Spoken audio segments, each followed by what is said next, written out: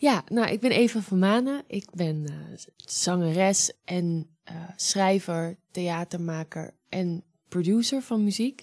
Ik heb een voorstelling gemaakt die heet Politiek en Liefde. Dat is een theatraal concert en daar was het nummer Omdat we verder gaan zat in die voorstelling. Dat is genomineerd voor de Annie M. G. Schmidprijs. Daarom zitten we hier. En de inhoud van die voorstelling is dat ik allemaal nummers heb geschreven over situaties waarin politiek en liefde elkaar raken in het leven. Mijn naam is Rosa da Silva. Ik ben actrice en zangeres. Ik heb een voorstelling gemaakt die heet Daar moet je heen. En de voorstelling heet Daar moet je heen omdat dat jarenlang de ondertitel van Klazinaveen was. Dat is een dorpje in Zuidoost-Drenthe waar ik vandaan kom. En de titel heet ook Daar moet je heen omdat het gaat over wat mensen je gedurende je leven allemaal adviseren, wat bij jou past, welk pad je moet volgen, waar je naartoe moet gaan. En het nummer Als het zover is, zit in de voorstelling en is ook genomineerd voor de Annie M. G. Schmidprijs. Hartstikke welkom Eva en Rosa. Mijn naam is Tom Helmer en luisteraars, welkom bij een nieuwe aflevering van Voor het Applaus. Theater. Bellevue. Podcast.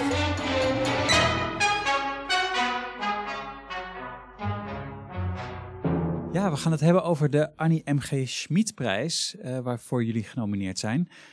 Gefeliciteerd ten eerste. Dankjewel. Ja, je mag gewoon praten natuurlijk. Ja. Dat is de prijs voor het beste lied van het afgelopen theaterseizoen. En die wordt dit jaar voor de 29e keer uitgereikt aan de uitvoerder, tekstschrijver en componist van het liedje.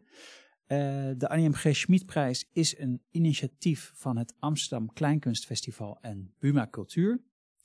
De juryvoorzitter is al sinds jaar en dag Jacques Kleuters. Hij is de godvader van de Nederlandse kleinkunst. En op maandag 29 maart wordt in een speciale uitzending van het Radio 1-programma Kunststof de winnaar bekendgemaakt. Er komt nog meer informatie, want ik ga even de genomineerden opnoemen van dit jaar. Dat zijn Jan Beuving en Tom Dieke met het lied De Begrafenis van de Waarheid. Lisa Loep met het lied Mijn Odyssee. Flip Norman, zijn lied is De Traditie. Jentel en de Boer, Het is begonnen. En Rosa da Silva en Daniel Loos, Als het zover is. En Eva van Manen, Omdat we verder gaan. En de laatste twee genomineerden die zitten hier in Studio Melanie. Jullie hebben jullie liederen ingezonden en jullie zijn nu genomineerd. Wat betekent dat voor jullie? Ja, heel veel.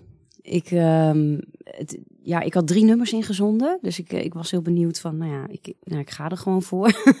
En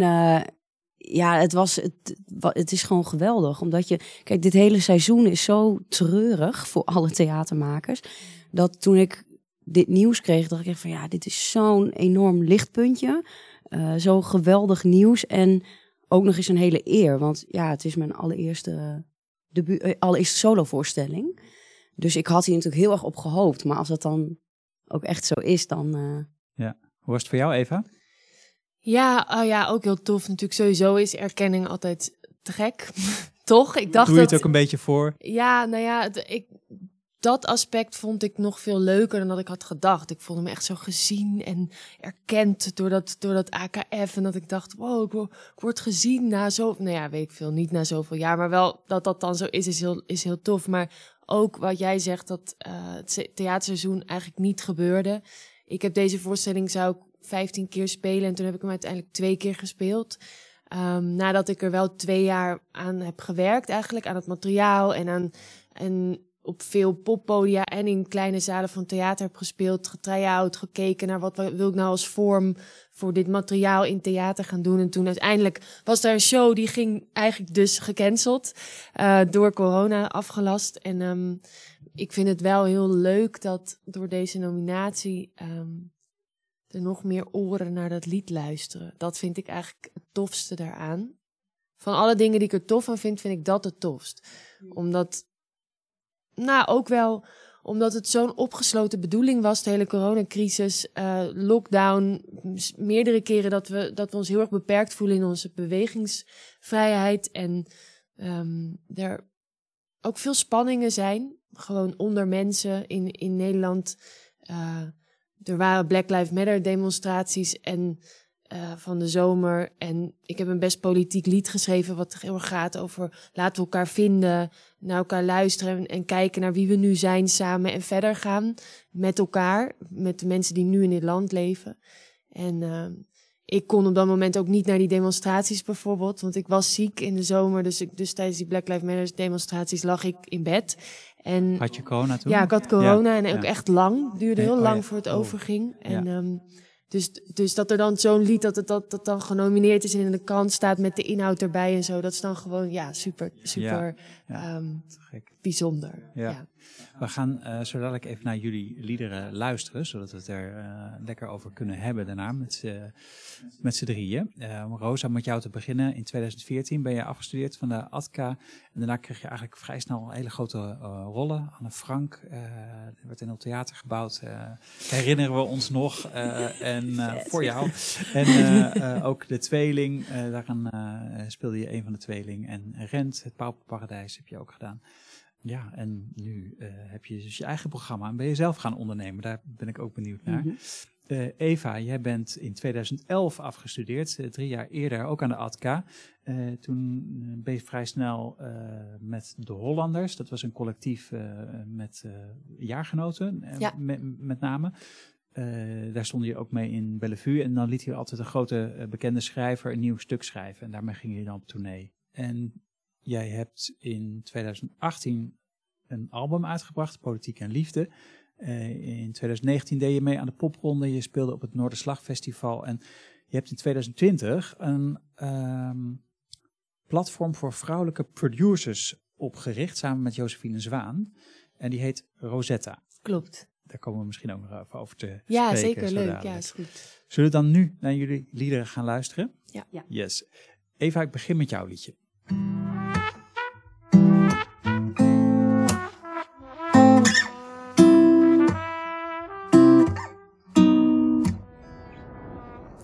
Metro's rijden door de nacht voorbij, ik wacht op iets. Ik heb het opgeschreven, maar weer doorgekrast. Last van de last, ik wacht op iets. Jij kijkt me aan en zegt dat ik wel de woorden heb. Als ik zeg dat nu ik steeds beter weet wat mijn mening is, ik steeds meer in de stilte wegglijd.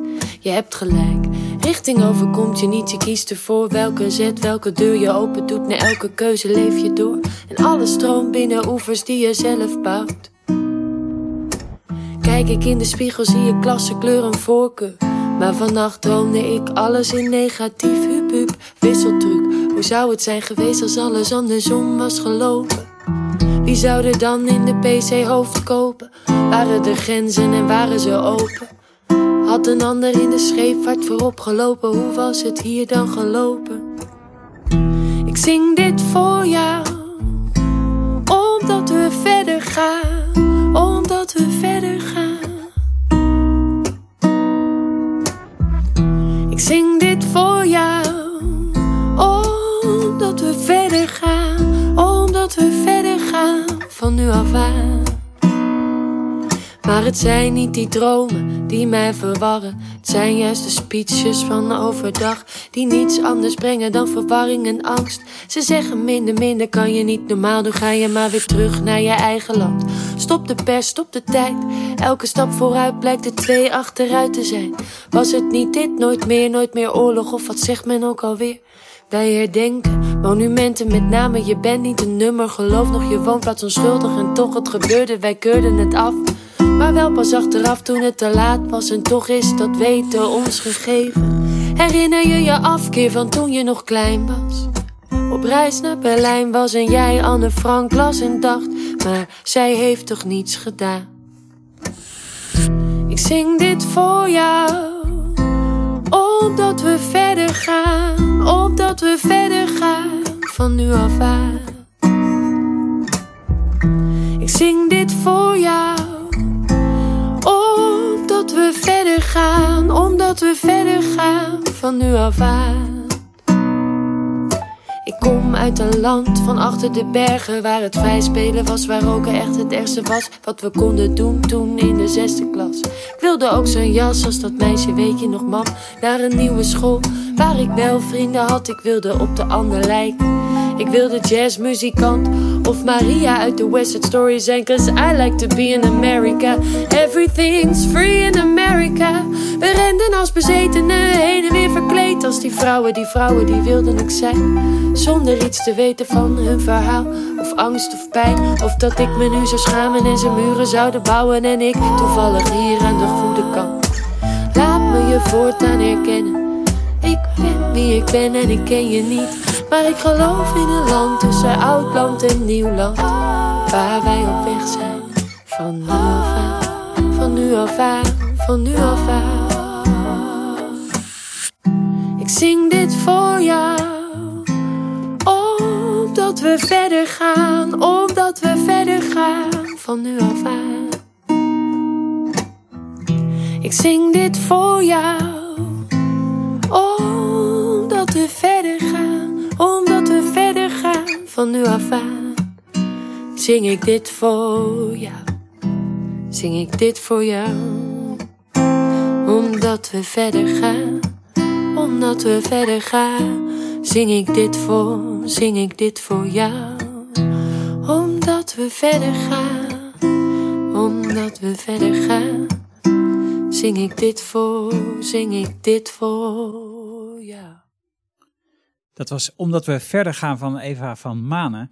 Op de website van het Amsterdamse Kleinkunstfestival, dat is een tip, kun je de clipjes van de liedjes zien. En Eva, jouw clip is eigenlijk een registratie van de studiosessie waarin je dit zingt. En je ziet jou voor een hele mooie microfoon. Ja, klopt. Dit zo spatzuiver in één keer zingen. Het ziet echt heel fijn en licht en gelukkig uit. En het is met Rory Ronde en Floris van de Vlucht op sax en Floris op sax en Rory op gitaar. En die staan ook niet op de plaat. Daar ben ik alleen met gitaar, maar ik had hem meegevraagd om mee te spelen. Dus dat is ook nog wel een leuke extra, vind ik, omdat zij gewoon heel mooi spelen. Rosa, dan gaan we nu naar jouw lied luisteren. En dat heet Als het zover is.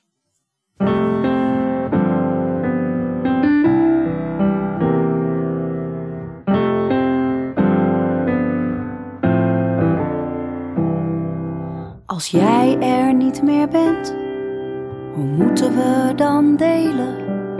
Hoe moeten we dan weten wat goed is en wat niet? Jij wees mij de weg, je zei daar moet je heen. En er komt nog zoveel aan, maar nu moet dat dus alleen. En jij zei, voor mij is het niet erg. Voor mij is het niet erg. Als het zover is, als het zover is, dan is het maar jammer van de dingen die ik allemaal mis. Als het zover is, dan is het zover.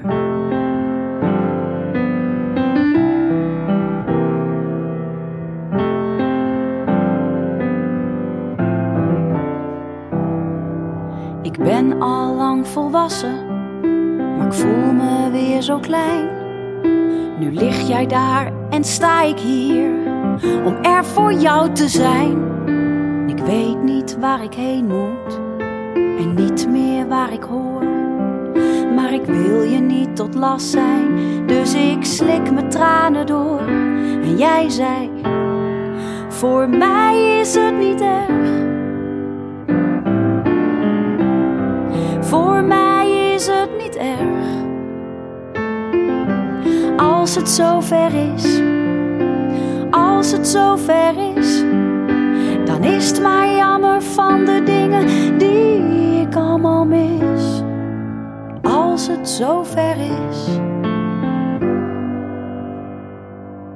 En als ik dan toch breek, hef jij je broze armen en kan je er nog even, heel even voor mij zijn.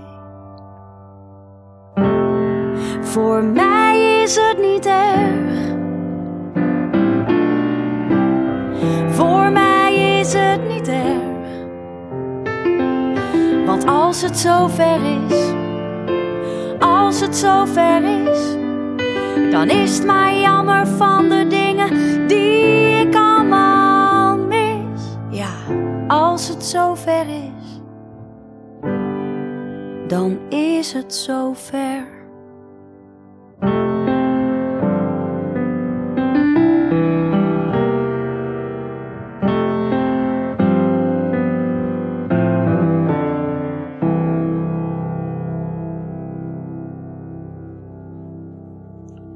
Mooi, prachtig. Ja, echt prachtig. Heel mooi.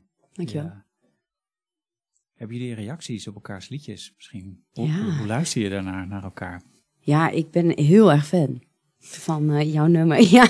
Yes! Ja, nee, echt. Ik heb dat al een keer eerder gezegd. Ik zeg maar, wat bij jou zo mooi is dat jouw stem is zo, en dat wat jij ook zei, zo helder en zo. Ik hou heel erg van dat iemand, wel dat het heel mooi gezongen is, maar niet dat je voelt dat iemand daar heel erg zijn best voor doet. Snap je wat ik bedoel? Dus ze heeft echt zo'n gave van het hele zuivere Ja, zingen, waardoor ook je in de hoge noten. Precies. Ja. Waardoor het gewoon altijd, alsof die melodie er is ineens. En je luistert gewoon heel erg naar de inhoud van het liedje. En die melodie, die komt zo binnen en dan denk je, jezus, wat een mooi nummer. Maar ja, je bent gewoon bezig met het verhaal. Ja. En ja, daar komen we straks misschien ook wel. Maar dat is dus echt waar bij mij het ook om gaat met kleinkunst. Is dat je, ja, wat voor mij het verschil is dat met popmuziek, dat vaak toch gaat over de melodie en hoe iemand technisch zingt. Kijk, soms kan je naar iemand luisteren en denk je, oh, knap gezongen, maar het doet je niks. Ja. Dan heb ik liever dat ik naar iemand luister die echt dat verhaal vertelt en ja, dat gewoon niet technisch gezongen is. En, want dat is dus een belangrijk onderscheid tussen zeg popmuziek en een theaterlied, dat er iets verteld wordt. Kun je dat ja, kijk, zeggen? in popmuziek ook wel, ja. Maar ik denk dat het een soort van aandacht is of zo. Van, wat ik zelf bijvoorbeeld ook heel erg heb gemerkt, als je bijvoorbeeld in musicals zingt, dan ben je toch ook vaak bezig met goede noten halen of zo. Nou, bijvoorbeeld in Rent, super vette muziek en heel tof om te doen. Maar ik was toch vooral aan het zweten omdat ik een noot moest halen. Ja. En dat moet je uiteindelijk wel combineren met wat je wil vertellen. Maar ja, ik merk dan toch wel dat kleinkunst, dat is echt zo waar ik hoor. Ja. Dat belten en al die dingen, ja, dat vind ik heel vet dat iemand dat kan. Maar ik vind het... Sorry, wat is belten? Oh, belten is zingen in roepstand. Doe eens. Wat is zingen in roepstand? Dat kan ik dus niet. Microfoon veel zachter. Wat is dat dan? Zingen in roepstand? Ja, dat is... Ik moest bijvoorbeeld uit vannacht zingen. Dus, tonight. Nou, nu doe ik dat in kopstem. Maar het is vannacht dat je zo die...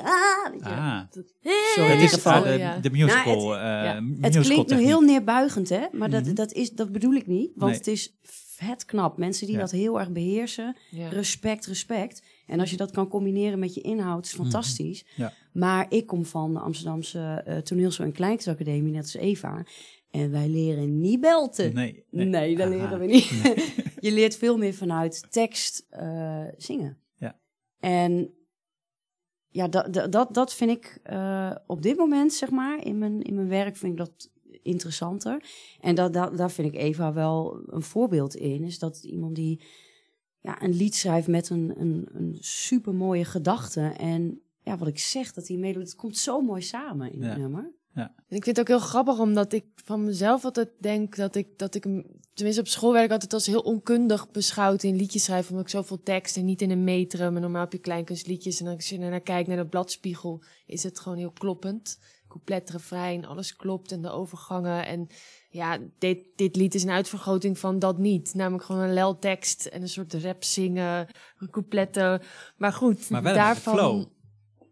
Ja, absoluut. Nee, maar ja, en ik heb daar gewoon mijn kunde van gemaakt. Dus een soort van mijn zwakte als een soort van iets sterks gemaakt of zo. Tenminste, daar heb ik hard mijn best voor gedaan. Maar ik zeg dit ook om ermee te zeggen dat jouw lied, dat ik het zo prachtig vind, dat wel heel erg is voor mij. Is jouw lied gewoon zo wat een kleinkunstlied technisch gewoon kan zijn. En zo mooi puur verteld, in niet te veel woorden, zo raak. Als jij er niet meer bent, dat je daar opent het mee. En dat is gewoon meteen raak, want je weet meteen wat het betekent. Nou ja, het zou kunnen zijn als iemand weggaat vanwege liefdesdingen of zo. Maar je net denkt bij die wel... akkoordensetting denk je al toch wel, ja. En hoe jij het brengt, hoe open jij het zingt. Want je zingt het eigenlijk op zo'n mooie open manier. Dus niet... Daar had ik het gisteren ook nog over met toen ik iets aan het inzingen was over... Ben je drama aan het vertolken van dat je het op het moment niet weet en aan het voelen bent en zoeken bent van... boos bent en verdrietig van dat je er straks niet meer bent. Maar ik voel heel erg dat jij in het lied het interpreteert als dat je na die situatie eigenlijk erop terugkijkt en denkt, oh ja, dat was toen zo. En dat je het in die schoonheid eigenlijk vertelt. Van dat het gaat over jouw moeder, toch? Ja. En dat eigenlijk goed is dan hoe het is of zo. Of dat voel ik heel erg en dat vind ik dan zo mooi hoe het is vertolkt en hoe het is geschreven en hoe het met de melodie samenkomt. Dus dat is gewoon heel buik gelukt volgens mij als lied en heel zuiver in wat het ons vertelt of zo, voor mijn gevoel. Ja.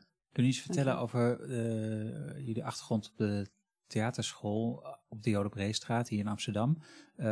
Wat ik ervan weet is dat daar een kleinkunstopleiding ook was, gewoon helemaal volwaardig. En volgens mij was het zo, ook toen jullie daar zaten, in ieder geval dat het eerste jaar samen was. Klopt dat?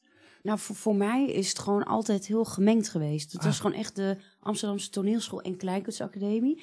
En wij hadden dan 's ochtends de technische lessen en 's middags krijg je dan een workshop. En dan kun je op een gegeven moment inderdaad wel kiezen voor, nou, ik wil nu met Jurian van Dongen een kleinkunstproject doen. En dan gaat de andere helft van de groep met een speldocent aan een stuk werken. En je had dan wel de helft van de klas die dan heel... het soort van de muzikale helft van de klas die wat moeilijker muziektheorie had en zo. En die wel compositielessen hadden. En dan de klas die het allemaal niet echt snapte. Ja, die snapte... Nee, die maakte er zelf ook altijd grappen van. Dat ze bij ons in ieder geval, dat ze de loserklas waren met de muziektheorie. En wij zaten dan in een nerdklas die dan wat meer solfège hadden en meer muziektheorie kregen. Ja, ik zat wel in die kneuzenklas hoor. Ja. Ik had wel compositie, maar ik zat wel in de slechtste solfègeklas. Kijk, nou, het maakt solfège, dus niet uit. wat is en dat? Dan kan je muziek leren. Ik leer zoveel dat jullie hier dus zijn. alle theorie over muziek. Ja. De kwintencirkel en zo. Ja, je weet wel, Tom. En akkoorden. Nee, ik weet het allemaal niet. Ik heb wel vrij school gedaan, het een en ander gezongen, maar nee, de theorie, dat... Nee, het is echt de muziekleer, dus wat de theorie, wat allemaal met trillingen, afstanden van noten, minor, majeur. En we hadden dan compositieklas en dat ging dan dus over akkoorden, liedjes maken. Ik was daar super ijverig in, jij? Nou, in het begin wel. Toen maakte ik best wel veel liedjes. En toen het wat moeilijker werd, toen dacht ik, toen ging ik me toch op andere dingen focussen. Ja. Dus dat liedje schrijven ze dan daarna weer na school eigenlijk wat meer ontwikkeld. Kleinkunst versus zeg maar het meer klassieke repertoire spelen in de Schouwburg of heel artistiek experimentele theatervoorstellingen maken. Daar zit ook altijd natuurlijk een spanning in. En soms is die spanning heel irritant, maar soms is die ook gewoon hartstikke leuk. Jullie zijn in beide richtingen dus eigenlijk opgeleid toen. Waren jullie toen ook al een soort van heen en weer aan het springen tussen die twee toekomstperspectieven die jullie daar aangereikt kregen? Nou, ik heb me op school ook nooit thuis gevoeld binnen het kader kleinkunst. Dus daarom heb ik me eigenlijk ook steeds meer richting toneel ontwikkeld binnen die school. Want wat vond je er niet zo... Wat denk je dat jou daar... ik ben dan misschien een beetje kritisch en misschien mag ik dat ook allemaal niet zeggen, omdat we hier zitten in het kader van de Annie M. G. Schmid-prijs of zo. Alles zeggen.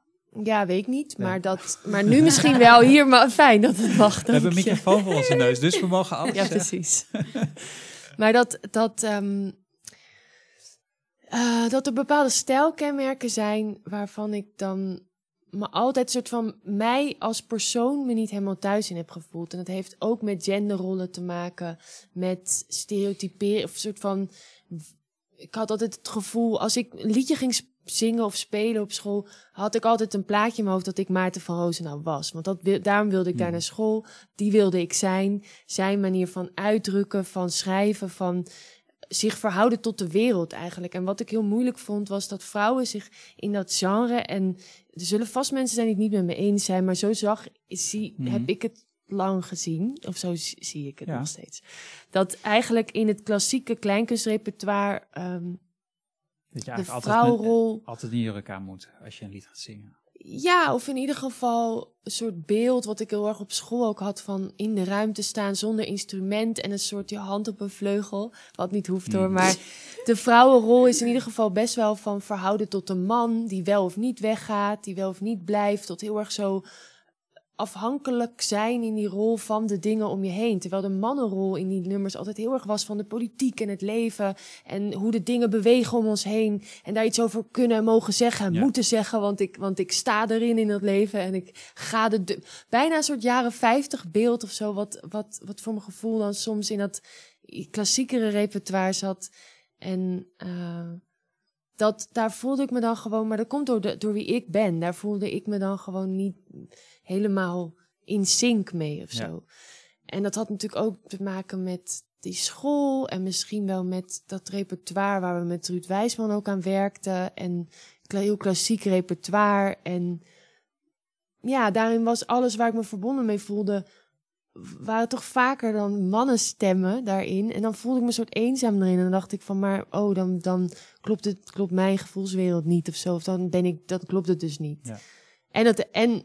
En technisch heb ik heel erg wel gestudeerd op het klassieke lied, om dat te schrijven. En heb ik daar ook wel een 7+ ingehaald, om het een cijfer te geven op school. Dus nooit een 10 of zo. Maar toch een soort zelfoverwinning? Toch een soort zelfoverwinning om wel de technische dingen dan eigen te maken. Toen heb ik eigenlijk daarna ook vrij lang bij het Nieuwe Lied gezeten, waarbij we ook altijd hier speelden. En heb ik daar ook ruimte gehad om altijd mijn eigen zoektocht te hebben. En ben ik uiteindelijk bij deze vorm uitgekozen, waarin ook mijn liefde voor poëzie en spoken word en popmuziek en hiphop en zo allemaal wel samenkomt in een soort vorm. Maar ja, ik vind het leuk dat je ook buiten die muren van het klassieke of zo kijkt naar wat er dan nu alledaags is, of waar die jongens op Clubhouse of meiden het over hebben. En dat zie je ook wel de laatste tijd, dat ook wel zijn intrede doet in die kleinkunst. Maar ik denk dat dat goed is, dat het connectie heeft met de wereld van nu en de werkelijke wereld, in plaats van een soort fantasiewereld van een romantiek of zo, die van regen op het raam en rode wijn. En, ja, precies. En brieven en kaarsen. Ja, precies. Ja. Ik snap het, ja. Hoe luister jij naar Eva, je collega? Ja. Waar denk jij aan? Als je ik vind het heel interessant sowieso. En wat jij zegt tijdens de opleiding, over die vrouwenrollen. Ik heb daar nu pas in 2014 afgestudeerd, dus ik kan nu ook pas echt goed reflecteren, merk ik. Dat je tijdens zo'n opleiding ga je inderdaad heel vaak mee met met wat docenten zeggen en wat de vibe is. En ik kwam school binnen met het idee, ik wil kleinkunst. Ik wil eigen liedjes schrijven, eigen voorstelling. En dat doe ik nu pas. Yeah. Maar ook tijdens school ging ik ook iets meer toneel doen. Of meer de toneelkant op. Want dat was iets stoerder of zo? Of ging de stroom richting het toneel? Ja, dat echt willen spelen. Ja, was wel meer de... Ja, er waren inderdaad weinig mensen in mijn klas die echt full-on voor kleinkunst gingen of zo. Ja. Maar ja, toch meer die toneelkant. En toen ging ik Anne Frank spelen en toen dacht ik, ik ben actrice geworden. Nou, prima. Ja. Maar dat ben ik wel blij mee, omdat ik het gevoel had, en dat is heel stom misschien wat ik nu ga zeggen, maar ik dacht, nee, dat is eigenlijk goed, want als ik meteen van school kom als cabaret kleinkunst, dan kan ik veel moeilijker ook dramatische rollen spelen. Ja. Want dan gaan mensen mij zien als die grappige vrouw of zo. Ja, zat tussen mijn oren en die dramatische rollen, dat was ook een belofte. Ook. Ja. Dat wilde je ook intrinsiek, of was dat ook een soort levensverzekerheid, dat je gewoon werk had? Maakt mij niet, Ja, verder niet zoveel uit, zekerheid hoor, maar, niet. Nee, ik denk, want als je zo'n uitnodiging krijgt voor een rol als Anne Frank, ja, ik had geen enkele twijfel. Ik dacht, dit is zo mooi om te spelen. En daar ik vind het ook wel echt te gek dat ik die rollen wel heb gespeeld. Want toen ik meedeed aan het AKF, Amsterdamse Kleinkunstfestival, toen stond ik daar wel met een zekerheid van, ja, ik heb al heel vaak gespeeld en ik heb goede controle over mijn stem.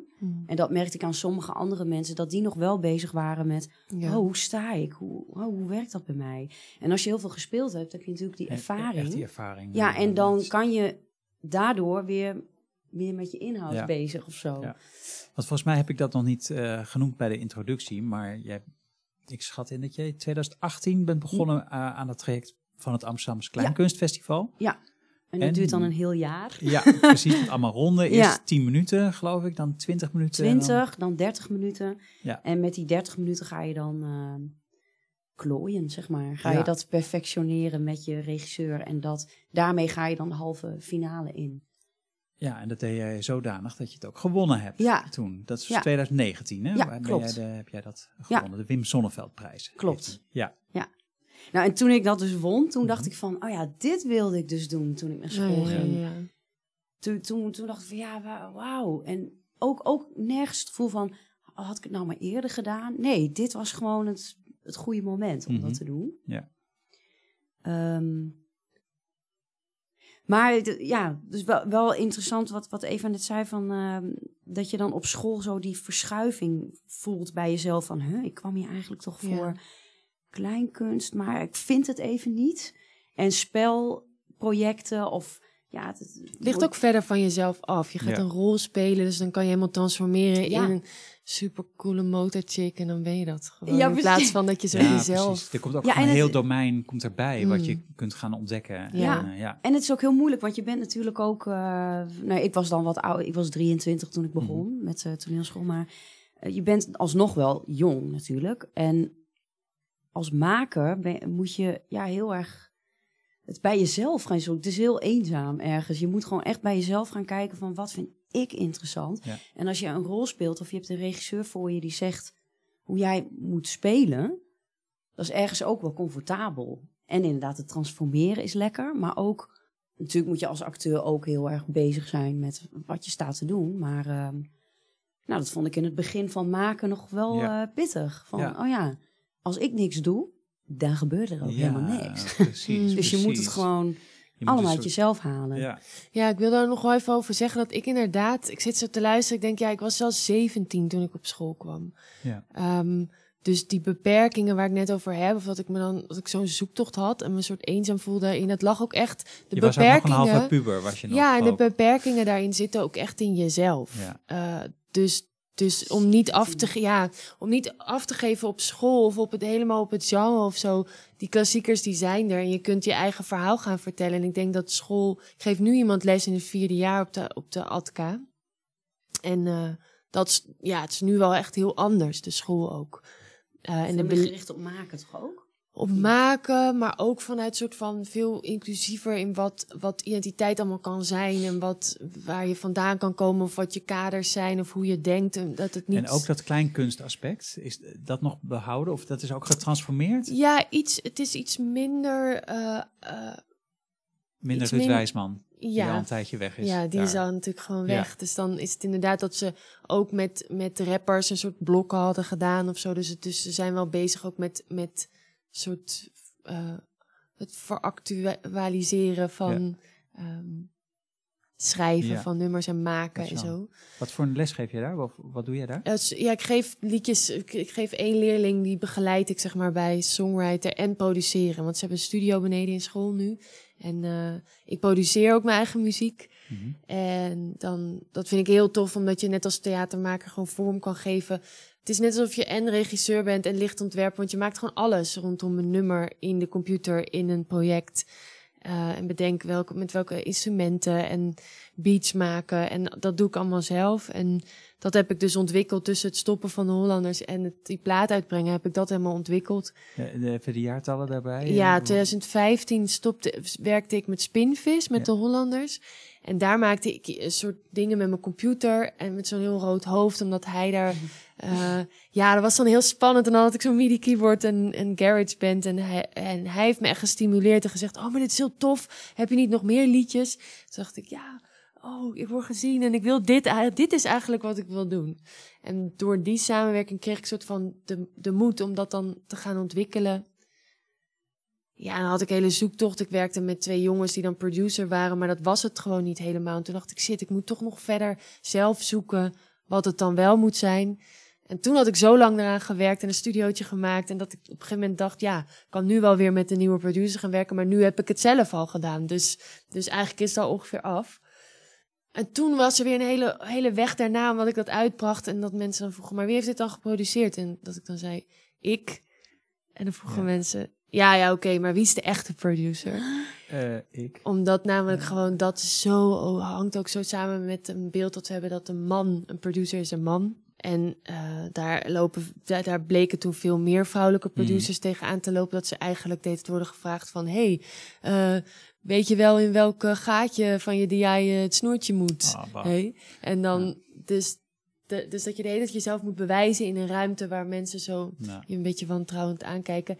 En is het ook niet zo dat je als je dat helemaal zelf allemaal helemaal afgemaakt hebt, dan is er ook niemand meer die je kan helpen en ook niemand meer die een netwerk kan delen met je? Was het ook niet een nadeel misschien? Ja, denk het. Maar ik was zo vastberaden in dat hele project dat ik dat gewoon allemaal ging fixen. En toen het heeft wel lang geduurd. Want het heeft wel 2 jaar geduurd voordat ik dan uiteindelijk... Maar dat produceren was eigenlijk iets waarvan ik dacht, oké, laten we dat aanpakken en gewoon een platform zijn met meerdere vrouwen die dat doen om gewoon samen te zeggen, we doen dit wel en hier zijn we. En een soort representatie verzorgen daarvan.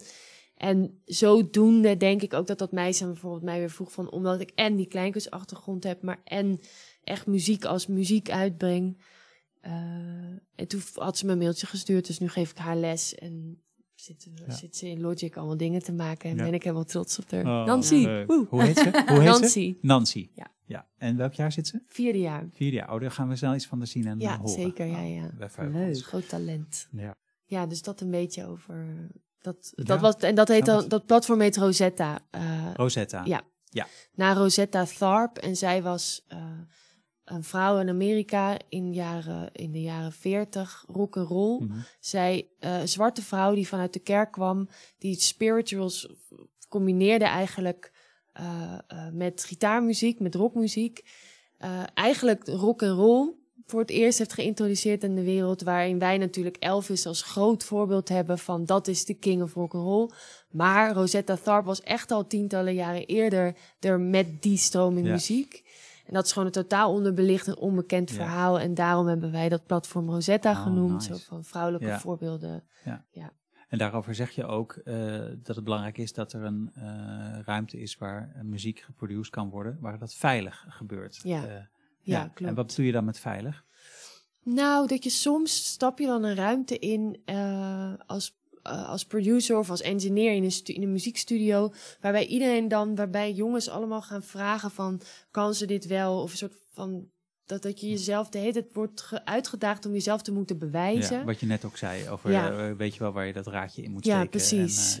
En eigenlijk kost dat dan zoveel energie en kan je daar zo onzeker van worden dat er geen ruimte is voor jezelf om het niet te weten of om te twijfelen of om te denken, hoe ga ik dit eigenlijk doen? Hoe voel ik me eigenlijk? En vanuit ontspanning, als je met je achterover kan leunen en kan voelen wat je eigenlijk voelt in je lijf, kan je ook die keuzes maken die tot iets maken leiden. Net als met schrijven of zo. Als je de hele tijd denkt, diegene gaat dit bekritiseren, ik doe dit niet goed. Dan kan je nooit vanuit vrijheid iets maken of zo. Dus er heerst eigenlijk een beetje een haantjessfeer vaak in een studio. En dat zorgt ook voor stress. Ja, en dat is heel gegeneraliseerd gezegd. Dat is ook helemaal niet overal zo. Nou, toevallig heel veel, hoorde ik wel op Clubhouse, toen ik daar even die avond zat, ging het daar ook wel over. Dat meisjes, als ze dan gingen praten met een producer, dat ze dan ook zich altijd moesten afvragen, praat hij niet met me omdat hij eigenlijk met me naar bed wil? Of hou op, als schei een uit. soort bonus erbij. En toen dacht ik echt, jongen, dat is- meiden en jongens, jullie zijn echt nog niet zo ver als andere sectoren. Nee, Ja, dat is wel dus, echt... Ja, ik ken... Als je hierover gaat praten, zo van... De roze olifant benoemd in de ruimte. Wij hosten dan ook table talks en panels en zo met Rosetta. En ja, dat is gewoon... Iedereen heeft daar 5 verhalen van. Alle vrouwen die in studio's binnenstappen of zo van... Ik wil je track wel produceren als je even lekker op mijn schoot komt zitten. Tot aan dat ik een keer werd gezegd van... Ja, ik wil je wel meenemen naar het festival en introduceren. Maar het is wel echt heel ver weg. Dus moet je wel in mijn hotelkamer blijven slapen. Want er gaat echt geen trein meer terug of je kan niet meer thuiskomen. En als je dan geen auto hebt, omdat je een beginnend artiest bent, dan denk je, oh, maar ik wil wel echt heel graag, ik wil dat heel graag. En tegelijkertijd is er ook iets voor vrouwen, dat natuurlijk ook een taak zit bij onszelf, van onszelf je rug rechten, zeggen, nee, wat is dit voor bullshit? Dat gaan we niet zo doen. Je gaat gewoon luisteren, want ik wil het zo. Ja. En als je dat doet, dat je dat brengt in ruimte in, dan gaan mensen je ook al anders zien. En dat je meters kunt maken ergens. Dus dat je jezelf al hebt ontwikkeld en al weet wat je wil. Net als met dat verhaal van die toneelschool Kleinkunstacademie. Als ik wat ouder was geweest en veel beter had geweten wie ik was en wat ik wilde, dan had ik niet zo'n probleem gehad met klassiekers. Want ik hou onwijs van klassieke kleinkunstnummers. En gelukkig hou ik daar nog steeds ook van. En is het helemaal niet dat dat niet zou mogen. Of dat dat niet goed is of zo. Maar je eigen stem zijn en vinden, dat is gewoon heel belangrijk om dat ook te kunnen communiceren of zo. Rosa, jij gaat weer een nieuw programma maken, ook binnenkort. Of tenminste, ik neem aan dat je... is dat een terechte aanname? Dat jij gekozen hebt voor dit pad als... Ja, zo bedoel als je. Ja, dat wel. Ja, ik, in muziek zit ik al wel te denken. Dat ik wat me heel tof lijkt. Maar in deze periode werd ik door mijn impresariaat gebeld van... klopt de tekst nog voor de reprise? Ik zou reprise? Ik zeg, we zijn toch nog helemaal niet begonnen. Ik heb nu mijn voorstelling 25 keer gespeeld. Afgelopen najaar. Nou, dat vind ik nog best wel wat voor in deze lockdown. Dus ook met de allereerste try-outs erbij. Maar voor 30 man? Ja, voor 30 man. Ja. En ik heb al met al... Want in 2017 had ik een eerste versie gemaakt bij het NNT. Want toen zou ik in een voorstelling spelen die niet doorging. Ja, Noord-Nederlands toneel in Groningen. Ja. Klopt, ja. En toen heb ik gezegd tegen Guy Wijsman, artistiek leider, van... dan wil ik zelf wat doen. En ik zeg, ik weet al met wie. En dat was Daniel Loos. Dus toen heb ik hem gebeld en gevraagd van... heb je zin om met mijn nummers te gaan schrijven? En toen zei hij ja. En toen heb ik dat er al gemaakt. En die nummers zijn we gaan ontwikkelen. Dus ik heb al met al 3 jaar lang eraan gewerkt. Dat heb ik natuurlijk niet voor 25 keer gedaan. Dus dat eigenlijk van, ik ga er nu van uit dat je vanaf... gaat gewoon lekker optreden. Dat ja, is vanaf jouw september. Ja, dan spelen. Ja. En dan in dat jaar, dan komt voorstelling 2. Ja, maar die komt niet vanzelf. Of gaat die wel vanzelf komen komen bij bij jou? jou? Nu nog niet, omdat Nee. mijn eerste nog uit moet. Dus dat voelt echt zo van, ik wil eerst gewoon dit doen. Ja. En dan voel ik ook weer wat het doet met het publiek. En... Ik vind het altijd zo'n mooi idee. Daar hoorde ik laatst Mayra Andrade, dat is zangeres die ik heel erg bewonder. En die had het daarover dat als je een lied, als het dan uit is en gespeeld wordt, dan wordt het ook iets groters dan jijzelf of zo. Dus ook met zo'n programma kan ik me voorstellen dat het dan echt van het publiek wordt en veel groter dan dat jullie dat hebben geschreven en dat jij dat hebt gemaakt. En dan kan ik me ook voorstellen dat je dan inderdaad daarin heel erg kan groeien en dan pas weet wat je hierna wil gaan doen. Wat de volgende stap is of wat misschien een ander soort muziek, weet je wel. Waar je... En dit liedje, als het zover is, en welke plaats neemt dat eigenlijk in jouw programma? Ja, ik heb op een gegeven moment, want toen ik het bij het Noord-Nederlands toneel maakte, de eerste versie van deze voorstelling, toen ging het veel meer nog over mijn moeder, over haar ziekteproces. Toen was het ook 2 jaar geleden. Ze is in 2015 overleden. Dus toen was het ook allemaal nog wat verser. En toen ik dat gespeeld had, dat was iets van, volgens mij in totaal 6 keer of zo in de stad Schouwburg. Ja, dat was zo emotioneel dat ik ook daarna voelde, ja, maar dit kan ik gewoon niet spelen zo vaak, want dan moet ik in therapie. En dat lijkt me niet echt de bedoeling. Toen heb ik het herschreven, dat halve uur. En toen had Jeroen Woe mij begeleid tijdens de halve finales. En toen werd het steeds meer over, wel echt over identiteit. Van wie ben ik? Ik kom uit Klazinaveen. Ik heb een Portugese vader. Hoe heeft mijn leven dat beïnvloed? En wat hebben mensen allemaal tegen me gezegd in mijn jeugd en nu ook. En wat zijn een beetje de bakens geweest waarop je kunt varen? Zo. Ja, en over wat je moet doen, waar je heen moet in je leven. En ik hoor mijn hele leven al dat ik fado moet zingen, bijvoorbeeld. Wat ik prachtige muziek fado, vind. Die Portugese fado. En ik zing het ook graag, maar ik ambieer nu in ieder geval niet om elke avond alleen maar fado te zingen. Nee, dat heb ik. Ik ben daar geloof ik iets te nuchter voor. Te veel Klazinaveen. Te veel Klazinaveen, wat nog in mij zit. En daar speel ik mee in de voorstelling van. Dus echt met je poten op de grond. En daarna weer een fado-zangeres zijn. En dat vind ik heel spannend, want ik heb allebei. En ik vind de glamour van zo'n vrouw zijn geweldig. Ja, ik zit ook heerlijk met Daniel Loos aan zijn keukentafel en te zeggen van, wat zullen we eens doen? Ja. En dan is het gewoon een potje bier en met z'n erg genieten. Ja, dat was echt de eerste keer. Want het eerste liedje wat we schreven heette Kop in het Zand. Die is gesneuveld in de voorstelling. Maar die is heel leuk geworden, vind ik zelf. En de eerste keer, want ik heb ook het lied Klazinaveen. Dat heb ik met een fado-feel geschreven over hoe je Klazinaveen inrijdt. En vanuit het perspectief van mijn vader. Want ik heb hem heel vaak gevraagd: pap, hoe voelde het nou voor jou als Portugees de eerste keer Klazinaveen in te rijden? Nou ja, hij is zelf een beetje van, was werk voor mij en gewoon een beetje zo. Maar ik zat me gewoon echt in te beelden van, hoe is dat nou? Je komt uit Portugal en dan ga je in Klazinaveen wonen. Ja. Hoe dan? Woonde jouw moeder daar al? Ja, mijn moeder die is Drentse. Dus die heeft in Klazinaveen en in Assen opgegroeid. En het was gewoon heel praktisch. Daar was een pand vrij. Maar Klazinaveen heeft iets heel... ik heb echt haat-liefde verhouding mee daardoor. Want het heeft voor mij ook iets heel romantisch. Dat het niksige, zo, het rustige. Maar ook saai voor mij. En dat lied had ik dus geschreven. En toen was het eerste moment bij Daniel Loos van dat ik achter mijn laptopje zat. Nou, eerst heel veel lullen, een beetje koffie en wat lekkers. En zei hij, heb je al een beetje een idee van wat je wil doen? Ik zo, ja, jawel. Ja. En dus dat eerste moment dat je dan aan iemand die... Ja, ik ben echt zijn grootste fan. En dat je dan je laptop moet omdraaien. Eigenlijk wat jij dat gevoel bij Spinvis. Dat je dan je laptop zo omdraait. Zegt, dit heb ik bedacht. Nou, en dat scroll. Dat is hartstikke goed, ja. Nou, laat me een muziek opmaken. Nou, dan ga je zo.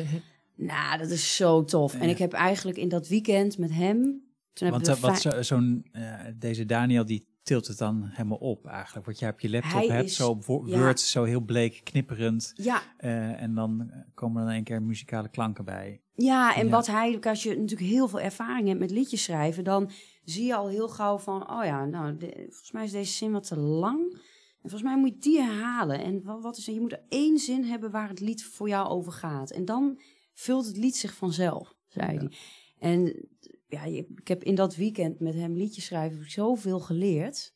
Misschien nog wel meer dan... Heb je al die liedjes in 1 weekend geschreven? We hebben 5 liedjes geschreven in 1 weekend. Zo. Ja, dat was... we zaten er echt lekker in. En toen gingen we ook nog lekker uit eten. Ja. Dat kwam ook nog tussendoor. Een topweekend. Ja, was echt... Dus die ontspanning... Die ontspanning. Dus ik heb de ATKB natuurlijk heel erg... ik heb deze tekst geschreven, maar is misschien niet helemaal vet. Oh, die heeft een vettere tekst geschreven. Dat deed ik tenminste, dat vergelijken. Dat is echt dodelijk. En met Daniel was het gewoon... Dat is hartstikke goed, dat idee. En dat je denkt, daar kan ik... Ja, we kunnen hier op door. In plaats van, nee, fout of zo.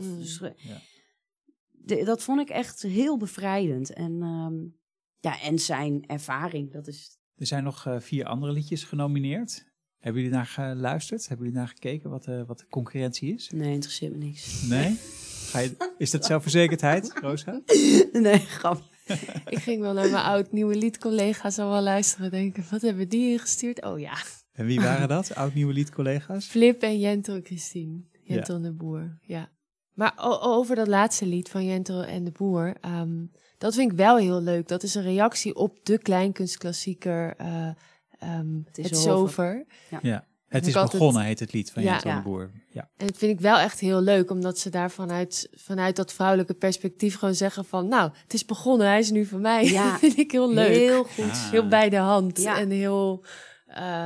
Een relatie en die dat het begonnen dan- is. Ja, maar Ik met heb een afgepikte man. Ah. Of in ieder geval een man die een soort van waar ze eerst een affaire mee hadden. Dat ze dan zeggen, nou, nu is hij van mij, het is begonnen. En eindelijk is het gewoon openbaar. En ik hoef het niet meer in de kast. Maar dan ook wel dat ze zo, nu die hier in daglicht naast ze zit, zitten toch wel veel schilfers en veel...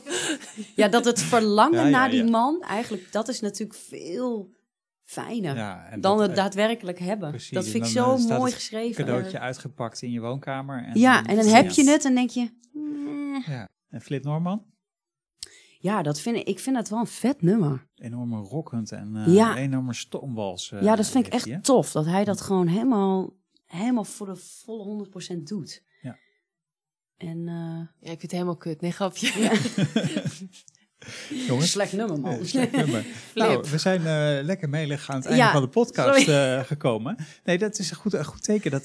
Dan zijn we klaar, toch? Ja, Ja, nou, precies. we hebben ook nog Lisa Loep, hè? Die moeten we Lisa ook, Loep. noemen. Dat is ook Die heeft ook een geweldig. heel eigen stijl een nummer gemaakt. Mhm. Dat is wel een beetje poppy.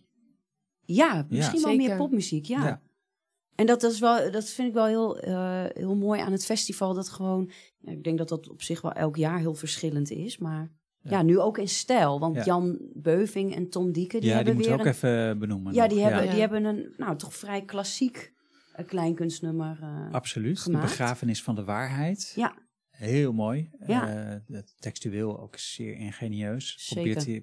Het hoofdpersoon die probeert de waarheid te begraven als eerste. En daarna gooit hij de waarheid van een hoge klif af. Hij probeert de waarheid kapot te krijgen. Ja. Maar Ja, op een Ook manier heel lukt dat actueel. niet. Ja, Ja. heel actueel. Ja. Ja. Dat vond ik sowieso wel heel tof. En dat het wel echt reagerend is op de wereld om ons heen, op de actualiteit. En ik denk dat dat ook wel gewoon mag de laatste jaren. En dat vind ik wel ook heel tof. Om binnen die nominaties ook te zien Ja. dat er wel echte thema's worden aangepakt. Dus misschien is dat oude romantische van de rode wijn ook gewoon wel... Opgelost. Dat zijn de En, schouders waar we op staan. Maar ja. dat is wel gewoon klassieke traditie waar we nu verder ja. met z'n allen aan Er staan er zijn. heel wat collega's om je heen. Ja, zeker. Ja, Mm. met Ja, hele mooie fijn. nummers ook. We hadden als afsluiter een ideetje bedacht, namelijk om nog een liedje te draaien. En namelijk van een oud winnaar. Ik heb jullie gevraagd wie zou dan jullie favoriet zijn. Want er zijn ontzettend veel goede kleinkunstenaars die jullie zijn voorgegaan. Onder andere Alex Klaassen, Kiki Schipper, Jean Rot, Brigitte Kaandorp, Sarah Kroos, Jeroen van Merwijk, Freek de Jonge, Lynette van Dongen en Spinvis. En jullie kozen Maarten van Roosendaal. Zullen we zijn lied Red Mij Niet als afsluiting kiezen? ja, Zeker. graag. Dan wil ik jullie hartstikke bedanken voor jullie komst en jullie mooie verhalen over jullie liedjes. En we gaan voor jullie duimen. Dankjewel. Bedankt, Tom.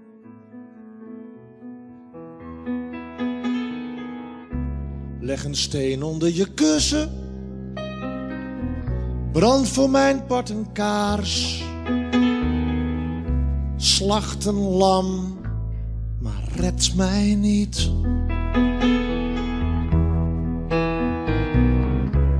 Zet een rare muts op.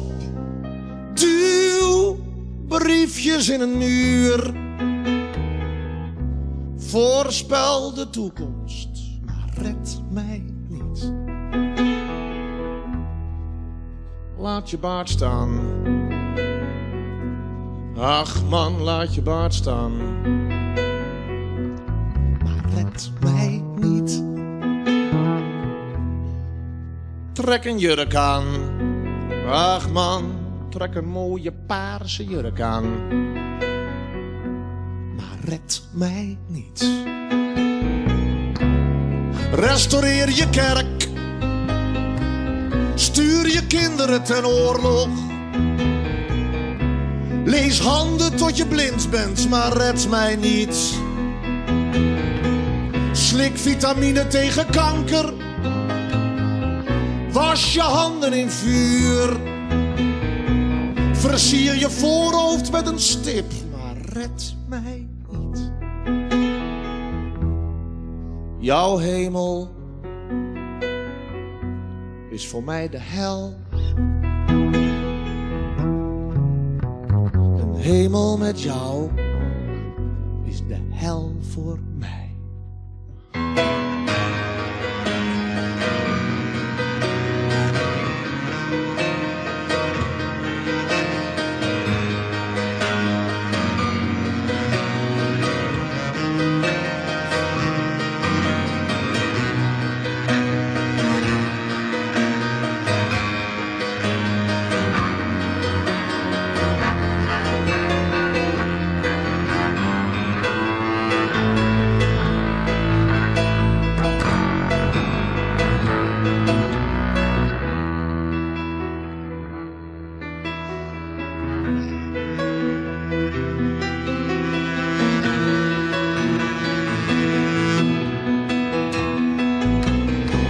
Richt je billen naar het westen. Zeg dagenlang hetzelfde woord. Laat je bevrijden door een ufo, maar red mij niet. Loop met fakkels door de straten. Zeg dat het lukt als je maar wilt. Ga op je knieën tot ze blauw zien, maar red mij niet. Laat mij in mijn zee versloten. Laat mij de draad volslagen kwijt. Aan gezelligheid ten onder, richting eindeloze tijd. Uit volle borst op weg naar nergens, zonder reden, zonder doel. Met mijn zeden en de zonde en mijn angstig voorgevoel. Laat mij mijn kont tegen de krib. Laat mij dit goddeloze lied.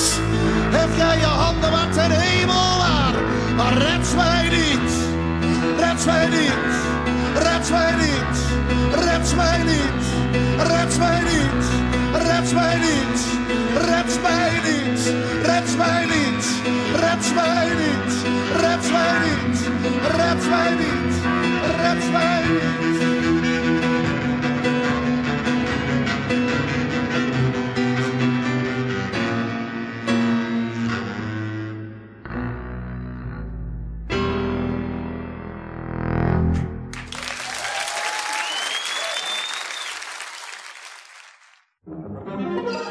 Theater Bellevue podcast.